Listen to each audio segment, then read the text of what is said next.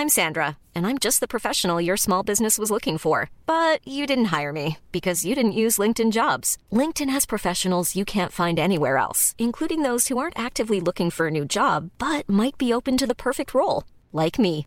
In a given month, over 70% of LinkedIn users don't visit other leading job sites. So if you're not looking on LinkedIn, you'll miss out on great candidates like Sandra. Start hiring professionals like a professional. Post your free job on linkedin.com/people today. Planning for your next trip? Elevate your travel style with Quince. Quince has all the jet-setting essentials you'll want for your next getaway, like European linen, premium luggage options, buttery soft Italian leather bags, and so much more. And it's all priced at 50 to 80% less than similar brands. Plus, Quince only works with factories that use safe and ethical manufacturing practices. Pack your bags with high-quality essentials you'll be wearing for vacations to come with Quince. Go to quince.com/trip for free shipping and 365-day returns.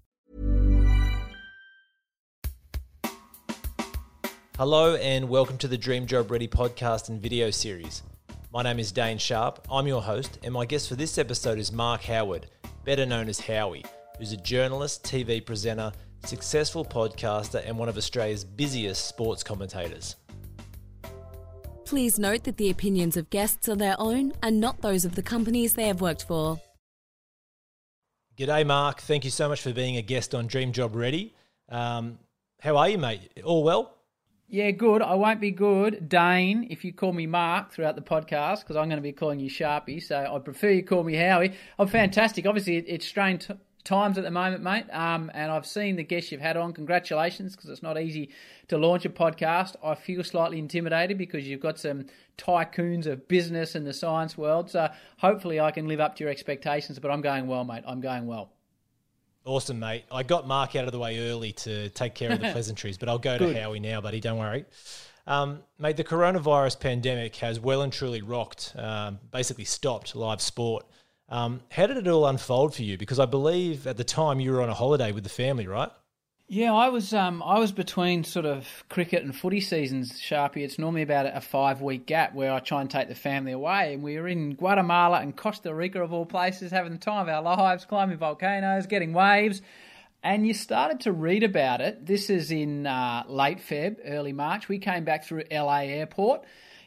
As it turned out, about a week and a half before you had to go into isolation coming through the States, and there was very little made of it. It was sort of page 10 of the New York Times, and then we got home, and the very next day after I got home, I had to go and call a one-day international between Australia and New Zealand at the SCG, and I was a bit unaware of what was going on, and I was told the night before the Cricket Australia decided no crowd, so it was the first sport in Australia with no crowd, so we called that game of cricket with no crowd, which was absolutely bizarre. And then that night, there was meant to be 2 more games that night. The next 2 games were cancelled. The following week, the footy started, called a game of that, and got to half-time in the second game, and through to a press conference from Gillon McLachlan, the head of the AFL, saying this is the last game for an indefinite period. So she was a pretty flat call of the second half.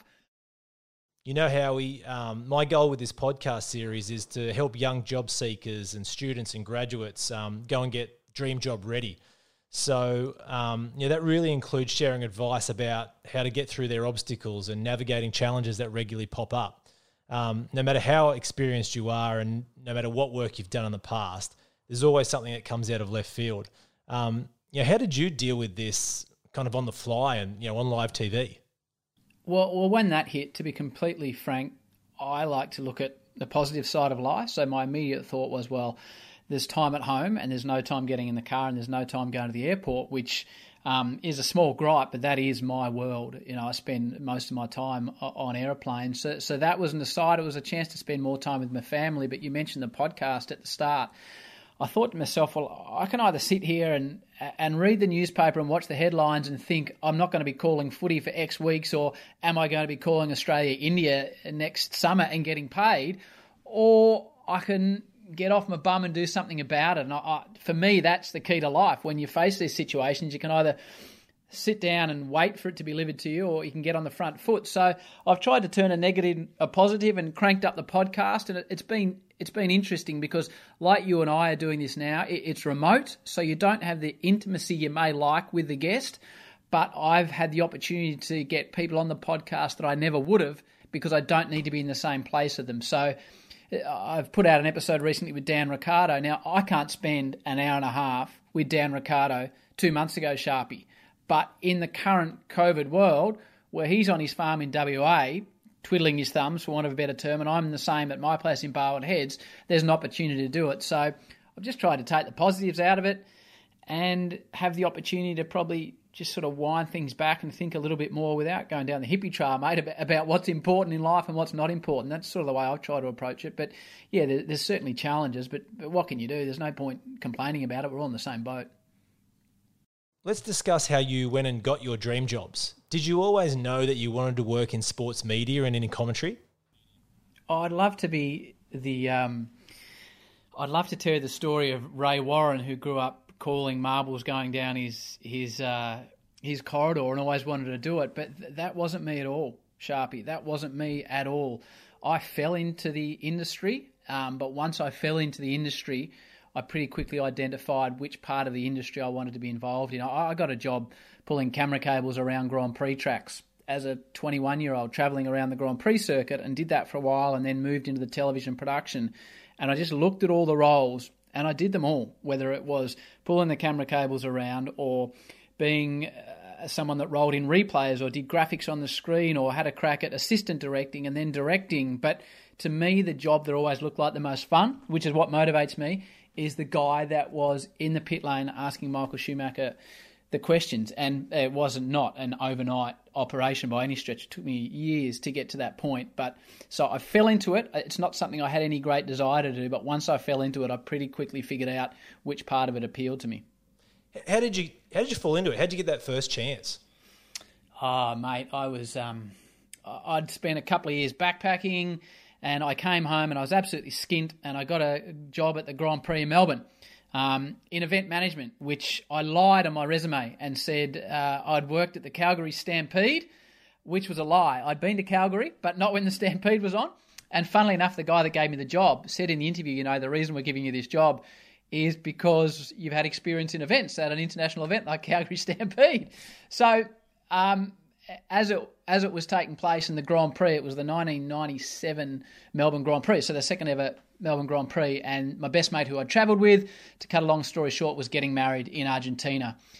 I was skint, I wanted to get to his wedding, and the next Grand Prix was in Argentina. So I thought to myself, if I can find the guys that organise to travel around and film this as a television production crew, maybe I can get a gig in Argentina and pay for my way, and that's what I did. I flew to Buenos Aires and then to Sao Paulo in Brazil, where the next two races were, and pestered them and literally got a job pulling the camera cables, went to my mate's wedding, and at the end of the second Grand Prix, I went up to Colombia on a bit more of a holiday because I had no job and no idea what I wanted to do to come back to, and I had to ring them and to get some money they owed me. And they said, we're glad you rang. The boys said you worked hard. If you can be in Monaco in 5 days' time, there's a full-time job for you, but you have to move to England. So that's sort of how I fell into it. And there I was a rigger pulling camera cables around Grand Prix tracks for the 1997 Grand Prix season, which was just a barrel of laughs. It was outstanding. Mate, that is gold. What a story. I'm so glad I asked you that question for several reasons. First of all, the old Calgary Stampede, that's epic. You should never let the truth get in the way of a good story, right? Secondly, at the crust of it, you obviously showed initiative and enthusiasm and, some really clever hustle. Yeah, I wouldn't promote lying on your job resume though, but Sharpie, it worked for me. So happy days. How did you get your first dream job? What was your first big break? Well, I came back after sort of 3 or 4 years of doing some Formula One stuff.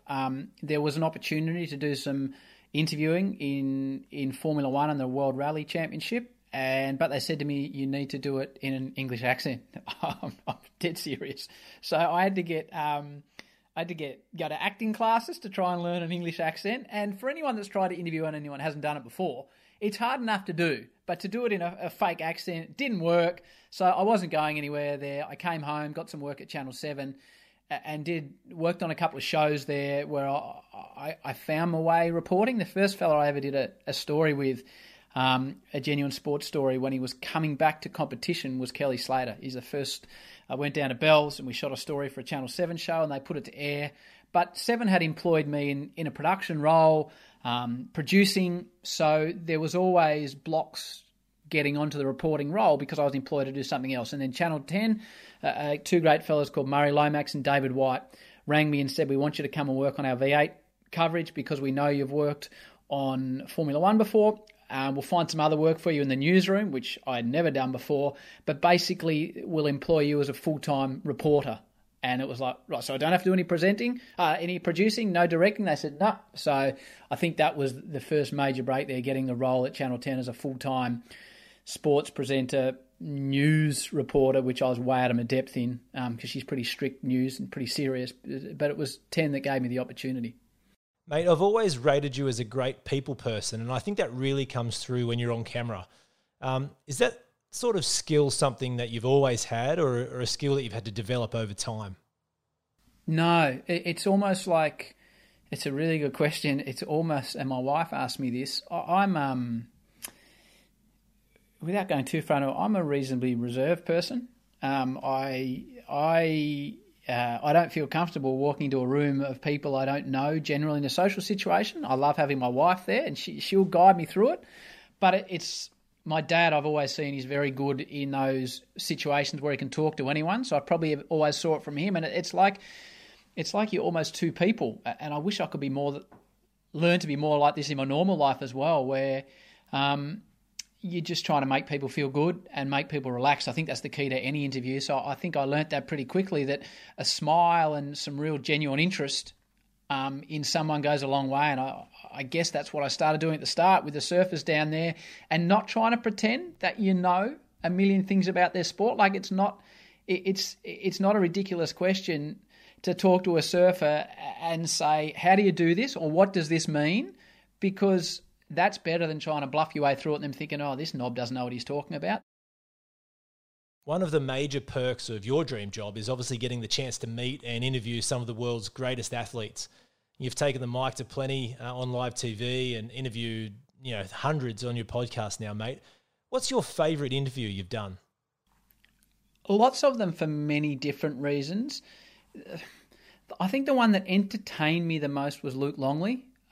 Because he had amazing stories about playing in a three-peat with the Bulls and training with Michael Jordan and what Jordan was like and his drive for perfection and the craziness of being in a jet with Rodman and Pippen and Jordan and playing cards and Rodman being dressed up. And he tells stories about the Bulls in their heyday Sharpie, where it was so big when they checked into hotels, they had to check in under assumed names. So Luke Longley would check in as Norman Gunston, which I found outstanding. So I loved him. I love the cricketers. I love the honesty and the rawness of Ricky Ponting. But I think the thing about podcasting, which you'll be beginning to discover, working in mainstream media, you're always a couple of minutes away from a song on radio or an ad break, or in television, a producer saying, we need to move on to this. Whereas I can sit here and talk to you with no outside influence, no structure, and no ads, no songs. You can just talk. And I love to talk and find out things about people. So that's why, to me, the podcasting is my favourite part of the job at the moment, because to sit there and talk to Dan Ricciardo for an hour and a half about Formula One, or to Kathy Freeman about what was that moment like in Sydney, tell me about the pressure you felt, or to Grant Hackett talking about anything that wasn't a gold medal he thought was a disgusting, in his word, failure. To talk to these people you grew up watching for a long period of time, just having a chat, it's like chatting away over a beer. It's when you say dream job, to me, that is the dream job, and it's a privilege to chat with 90 people that have had a massive influence on me and through their sport and influence on a generation of people. It's cool, mate. It's really cool. Talking about cool, you're arguably Australia's busiest cricket commentator right now, and you get to take to the telly with people like Shane Warne and Mark Waugh. Mate, you still must scratch your head sometimes and wonder, how'd you get that opportunity, right? How did you get that dream job? Yeah, constantly. That is the dream job. If you'd told me, so this is a 20-year journey we're talking about. If you told me 10 years ago that I'd be a cricket commentator, I said, well, I just don't see how that's going to happen. I was working at 10 when they got the rights to the Big Bash. Now, 10 had never had cricket before, so that's a 1 in 1,000 opportunity. Lachlan Murdoch paid $20 million for it over 5 years, which was seen as a lot of money at the time, but in retrospect was one of the great deals, $20 million a year. And I said to my boss at the time, David Barham, who knew I loved cricket. It's always been my passion. I grew up like a lot of kids listening to Bill and Richie and Tony and playing backyard cricket and playing a lot of cricket. I love cricket. I still love it now. You know, I've been with my young fella in the garden this afternoon in isolation playing cricket. And now I get to watch him, and I love watching him play and have a crack at it and learning all the things I did. So I asked my boss, you know, I'd love a role on the cricket. And all honestly, I was thinking was possibly on the boundary, etc., doing interviews. And he said, well, where do you see the role? And I thought, I might as well say it. I said, I wouldn't mind commentating on it. He's like, righto, how do you think you'd go? I said, I don't know. So the very first time I tried it was Ricky Ponting, who I'd never met, came into the Channel 10 studio. Security introduced him, Sharpie. 10 had never had cricket. They signed Ricky Ponting, who's gone out on a limb, because it was choosing between 10 or 9. He chose 10, and security introduced him, boys, here's Rocky Ponting. I was like, how's this going to go? So I sit down next to Rocky Ponting, and we get showed some vision, and we have to commentate it. And, mate, I'm packing myself. I'm a park cricketer, and there is Ricky Ponting, who's gone on to prove himself as the best analyst in world cricket for mine. So we had a couple of run-throughs, and then the boss said, well, you have a few games, we'll see how we go. And he rang me the day before the first game, and he said, I've changed the roster. You're doing it alongside, I think it was Ponting and Gilchrist. Channel 10's never done cricket before, and I can clearly remember the bowler at the top of the mark, and I'm thinking to myself, I know cricket. I know the game inside out, but what is going to happen when this bloke lets the ball go? What's going to pop out of your mouth? And at that stage, you just have to rely on your experience and cross your fingers. And I wasn't very good at the start, but I had several approaches and a lot of help with my boss about what's important, which we can talk about. But that's how I got into cricket, started calling the Big Bash. And since then, it's, you know, like you say, I spent the summer with Wasim Akram, Ian Smith, Shane Warne, Michael Vaughan, Adam Gilchrist, Isha Guha, Mel Jones, Kerry O'Keefe, talking cricket on the television. And then when you're not doing your stint, you're sitting out the back having a pie, talking cricket. And then at the end of the day, you go out for dinner and you talk cricket. It's like, how bloody good's this? It is like winning the summer job competition on the back of the Coke can every single day. It really is. It's obvious that throughout your career, Howie, you've really used your experience to take advantage of every opportunity that's come your way. What's the most important element to getting and taking the types of chances you have? Yeah, it is. And once you get in the position, I think the most important role for people that are listening to this that want to get involved in the media is it's like any sporting team. You've got to understand your role and play your role. So I've always really been cognizant of what my role is. So I have not played a game of cricket for my state or my country. So my job is not to offer an opinion.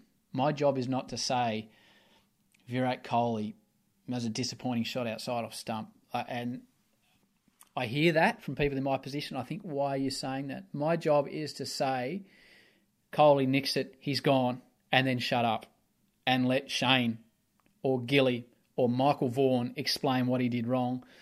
So you got to know your role.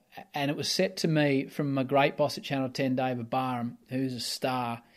He said, you need to make Australia fall in love with these guys, Ponting, Gilchrist, Fleming, Waugh, because we don't know them.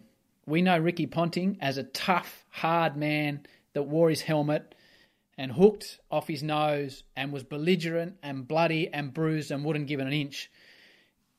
We've got to know him over the first couple of months of getting ready for this. We know that he loves a beer and loves his family and loves betting on the greyhounds and loves playing golf. Your role is to show the people of Australia that he's a funny man, that he loves a beer, that he's just like them, that after a while we'll go and sing songs about Mark Waugh and the Barmy Army on air. So don't overstep your role. Don't think that people are watching because of you, because they're not. They're watching because of Ricky. So make Ricky or Gilly or whoever it is you're sitting beside look as good as possible. And I've tried to do that the whole way through. Don't ever think that you're the main man, because in my role I'm not. I'm just the one facilitating and trying to give the true stars of the show the best opportunity to look as good as possible. And as soon as you go outside your tram lines and lose an understanding of your role, you're going to get hit by a bus and most likely lose your job in our industry. That's great advice, mate. I think there's something in that for everyone. You can't do it alone. And when you're in a role, you're typically, you've got experts and specialists, at arm's reach that will help you succeed if you connect with them the right way. In your case, you've got, the greatest athletes on either side. So, the more you throw to them, the better, right? Well, who would have the arrogance to think the audience would care what I thought when I've got Shane Warne, the greatest, top 5 Wisden cricketer of the 20th century, and a man that changed the game on my other side, Adam Gilchrist, is a wicketkeeper batsman? Why, in my wildest dreams, would I think someone would care about the opinion of a park cricketer from country Victoria? It's just, you just got to understand where you fit in. But just as far as when you're given the opportunity, I think you just got to say yes along the way. Like, mate, I've covered every sport you could imagine. I've covered sports. I've covered tractor pulls and Red Bull air races and tennis that I don't know a great deal about. I've been on-course commentator for golf and every sport you can imagine. Commentator triathlon. Like, I think across anything you do as a young person, all you want to do is when your boss says, can you do this for me, just say yes. It doesn't matter. They could be asking you to leap a 10-foot pole. You got no idea how to do it, but go away and ask someone that knows how to do it. Come back and show them you've leapt the pole. For the analogy, I think it's so important never to say no. There's never been a faster or easier way to start your weight loss journey than with PlushCare. PlushCare accepts most insurance plans and gives you online access to board-certified physicians who can prescribe FDA-approved weight loss medications like Wegovy and Zepbound for those who qualify. Take charge of your health and speak with a board-certified physician about a weight loss plan that's right for you. Get started today at plushcare.com/weightloss. That's plushcare.com/weightloss. plushcare.com/weightloss. Even when we're on a budget, we still deserve nice things. Quince is a place to scoop up stunning high-end goods for 50 to 80% less than similar brands. They have buttery soft cashmere sweaters starting at $50, luxurious Italian leather bags, and so much more. Plus, Quince only works with factories that use safe, ethical, and responsible manufacturing. Get the high-end goods you'll love without the high price tag with Quince. Go to quince.com/style for free shipping and 365-day returns. I'm Sandra, and I'm just the professional your small business was looking for. But you didn't hire me because you didn't use LinkedIn Jobs. LinkedIn has professionals you can't find anywhere else, including those who aren't actively looking for a new job, but might be open to the perfect role, like me. In a given month, over 70% of LinkedIn users don't visit other leading job sites. So if you're not looking on LinkedIn, you'll miss out on great candidates like Sandra. Start hiring professionals like a professional. Post your free job on linkedin.com/people today. Hey, Dave. Yeah, Randy. Since we founded Bombas, we've always said our socks, underwear, and T-shirts are super soft. Any new ideas? Maybe sublimely soft. Or disgustingly cozy. Wait, what? I got it. Bombas. Absurdly comfortable essentials for yourself and for those facing homelessness. Because one purchased equals one donated. Wow, did we just write an ad? Yes. Bombas. Big comfort for everyone. Go to bombas.com/ACAST and use code ACAST for 20% off your first purchase. I couldn't agree more. You have to say yes to opportunities. Why say no? But here's one thing for you. One thing I've picked up in doing this podcast, speaking with guests and also students that listen, is one of the big reasons why people often shy away from new opportunities or close themselves to them in the first place is fear of failure. What advice can you share to someone to help overcome that? Have you failed at anything in the past that you can share? Oh, mate, how long you got? Like seriously, how long have you got? Red Bull Air Racing, I was told that a bloke that just become world champion that had been chasing his dream for 15 years never got it. I announced on air, congratulations, you're the Red Bull Air Racing world champion. He's in tears, thinking his mother back at home is on a hospital bed. A minute later, the producer says to me, we've got the calculations wrong. He's not world champion. You need to tell him. So, I've told swimmers, congratulations on the gold. And they're like, yeah, mate, I came 7th. Like, I can't begin to tell you the amount of things I've cocked up. And early doors, they sat with me. Mate, I've stuffed that many things up. It's not funny. But what I've learned, and it still gets me now on Test cricket, is if I make the slightest error on Test cricket, I still think, because I love it so much, that's going to be there forever. So if someone scores 100 or gets a fifer, you want to get that moment right because you're going to be replaying it on YouTube for 20 years. But when you get it wrong, which, as I said, I've done countless times, or when you hit failure, you've just got to put it in a little box, package it up, and just throw it away because whether it's my job or your job or you're an accountant or a lawyer, we're all going to make mistakes. And sometimes there'll be big mistakes. None of those professions have I mentioned. It's different. Like my sister's an emergency doctor. Her mistakes have enormous ramifications.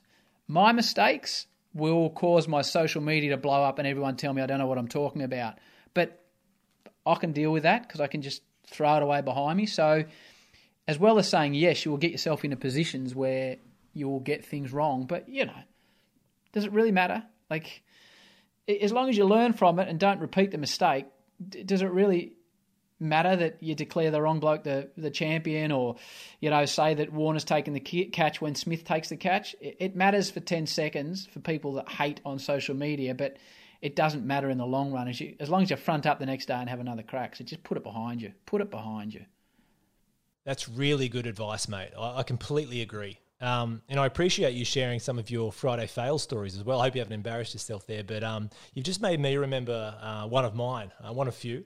But it was back when I was at Rip Curl. Would have been about 2011. We were in San Francisco for the Rip Curl Pro Search event.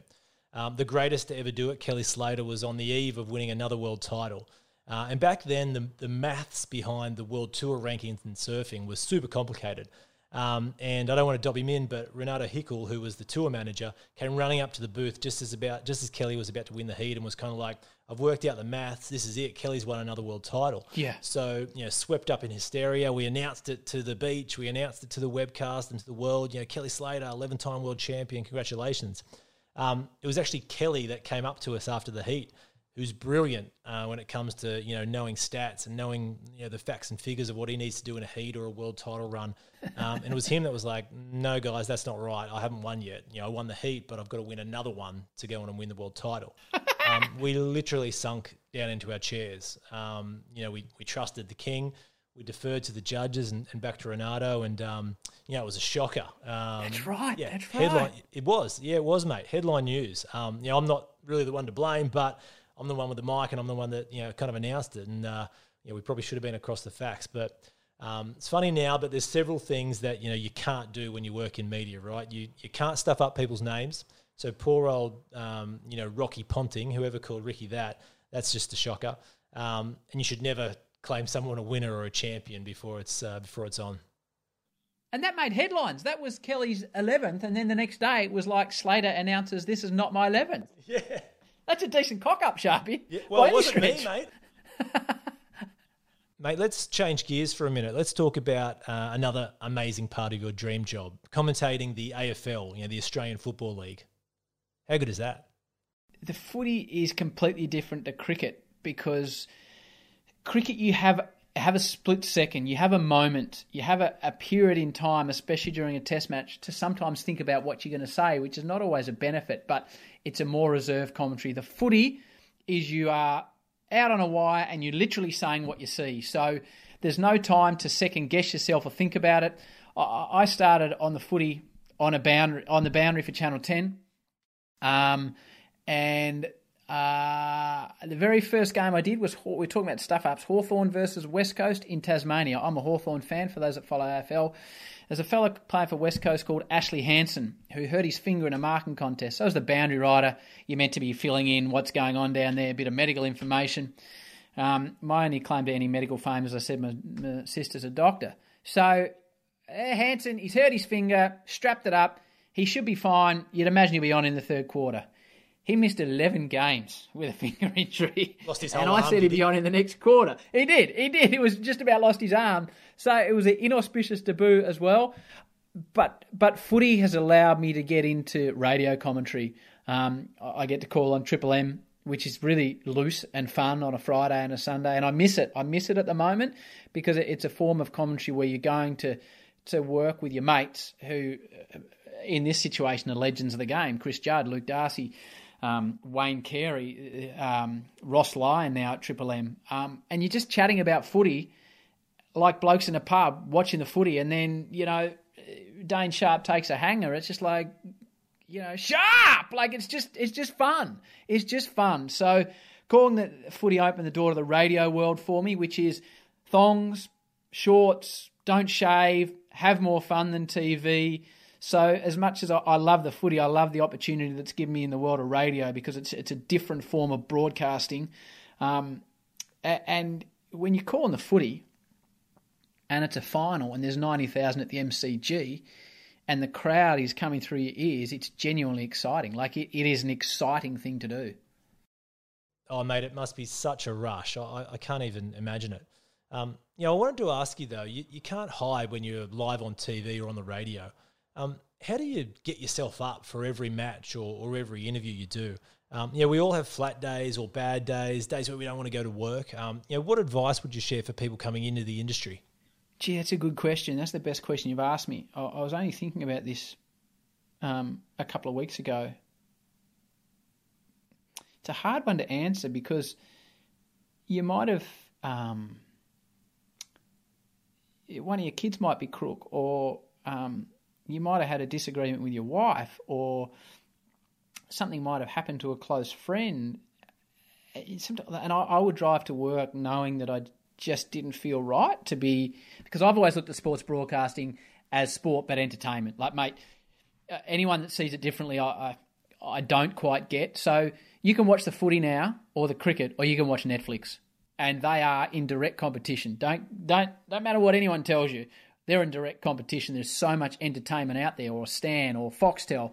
So you're in the entertainment business. So I always think broadcasters, and the broadcasters I love are the entertainers, Brian Taylor, James Brayshaw. That's why I love Bill and Tony, because they are entertainers. So we're in the entertainment game. So if you're going to work and you feel a bit flat, as you say, it's hard to make that link to get out there and try and entertain. And I struggle with that. I'm normally pretty happy, but some days you just go to work and you're just flat for whatever reason. You haven't got out of bed the right way. And I think probably until the last year and a half that you would be able to pick that in my commentary. I think in the last year and a half I've just compartmentalised it.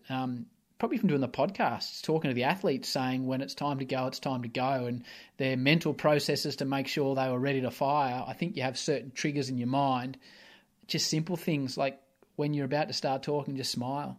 I'm not smiling now, and I am smiling now, Sharpie, and you can just hear the difference in my voice with a straight face here to now I'm smiling, thinking about a good moment.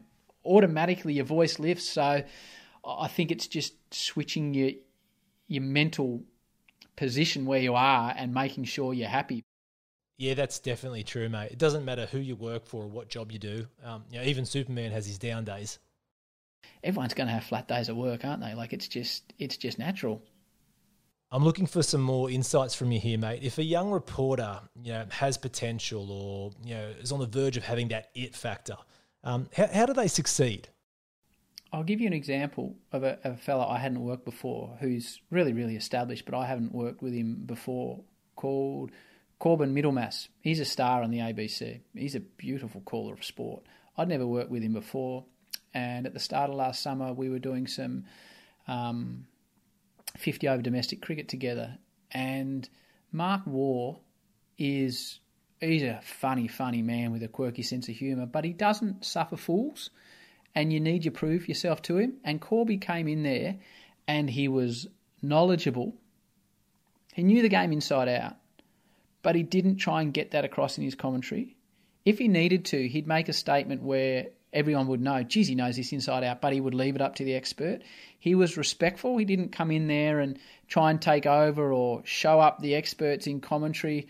And he was, you were talking about originally dealing with the surfers, just really warm and friendly and approachable and willing to take on advice. And there, I reckon they're the keys. And I walked away after, I've never told him this, and I should. I think you should tell people. My wife tells me that if you think someone looks nice in a dress, tell them. Or if you think, the next door neighbour's done a good job with the garden, tell them. And I should have told Corby. He to me walked into that environment and he just nailed it from the start. And I remember ringing the boss and I said, hey, mate, this bloke I work with today called Middlemass, he's a star, mate, this bloke. And everyone loved him and he got on with everyone. And I think in sports broadcasting, you spend so much time away on planes, at airports, in hotels. If you're a stone in the shoe of the operation, it wears thin pretty quickly. If you're just happy and warm and friendly and fit in, it makes...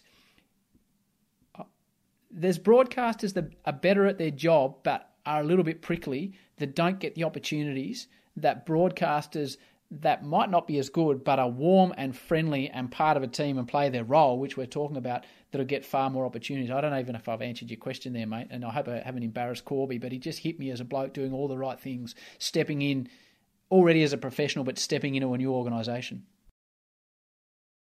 Righto, Howie, time for the $1 million question. How does someone get into the industry? How does someone go on to get Mark Howard's job in the future? In some ways, there's no tougher time. Like, you look at the financial situation of media networks at the moment, she's pretty dire. She's pretty dire. I haven't checked if I got paid this month, but she's pretty dire. But there will always be live sport and it will always draw an audience. So to me, it doesn't matter what platform it will be on. It'll be on all sorts of different platforms. There's still a role, in fact, probably more roles, for presenters, commentators, reporters, hosts, journalists across a wide variety of platforms.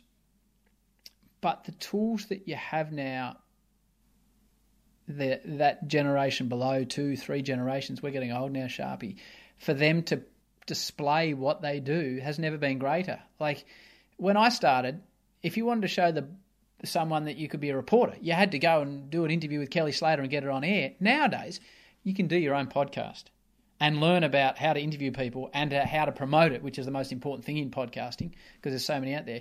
You can write a blog every single day, if you want to, about footy or cricket or tennis or lawn bowls. You can upload your own commentary or television show through 2 iPhones and YouTube every single day. You can have your daily sports show. So you can do all these things.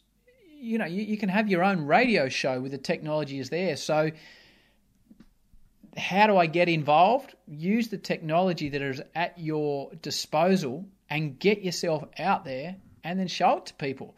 So you want to be a radio host revolving around sport. Have you got any experience? No, but I've got 60 episodes of my own radio show here. Would you like to listen to those? Wow, that's pretty cool. Mate, the technology, there's some opportunities there to tell your story that you want to tell to a mainstream audience, to a smaller audience at the start. Mate, you've shared a lot of value there, huge advice. And you've really hit home throughout this whole episode on, saying yes to opportunity. It's something you've done and it's really worked out for you.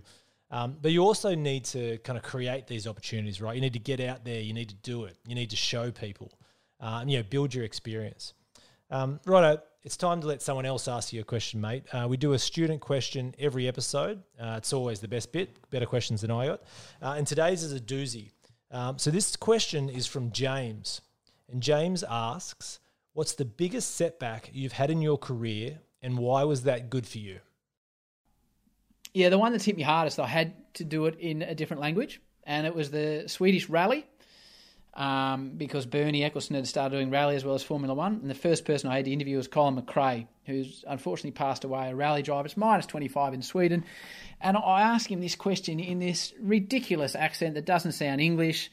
The tape goes back, the big boss watches it, and he calls me back to base, and there was 3 more days in Sweden. He said, you will never You will never do this again for this company. Spend the next 3 days carrying the camera cables around. And I was just that flat about it. And he called me. I went and saw him, and he's like, listen, you're employed for this. There's no opportunities for you to do this here. And he actually said to me at the time, which is funny from the role you come from, he's a great man. Eddie Baker, this fella's name was.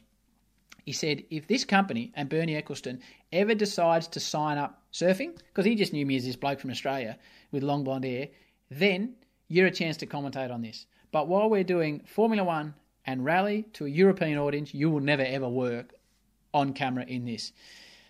And that flattened me, Sharpie. That really flattened me, which is in the end why I left and went for greener pastures. So it was James, wasn't it? Yep, James. That was a pretty big kick in the teeth.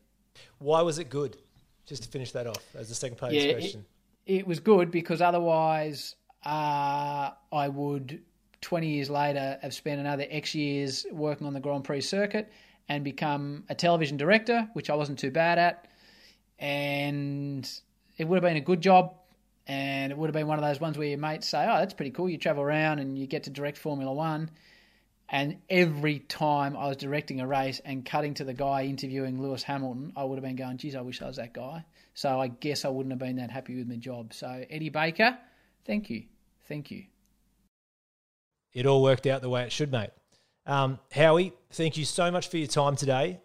Awesome to have you as a guest on Dream Job Ready. Your podcast royalty yourself. I've learned a lot. I'm sure anyone listening is going to learn a lot, and I really appreciate your time. Hey, good on you, Sharpie. Without being silly, I'm proud that you started up your podcast, mate. I know that you're passionate about it. It'll be a tremendous success.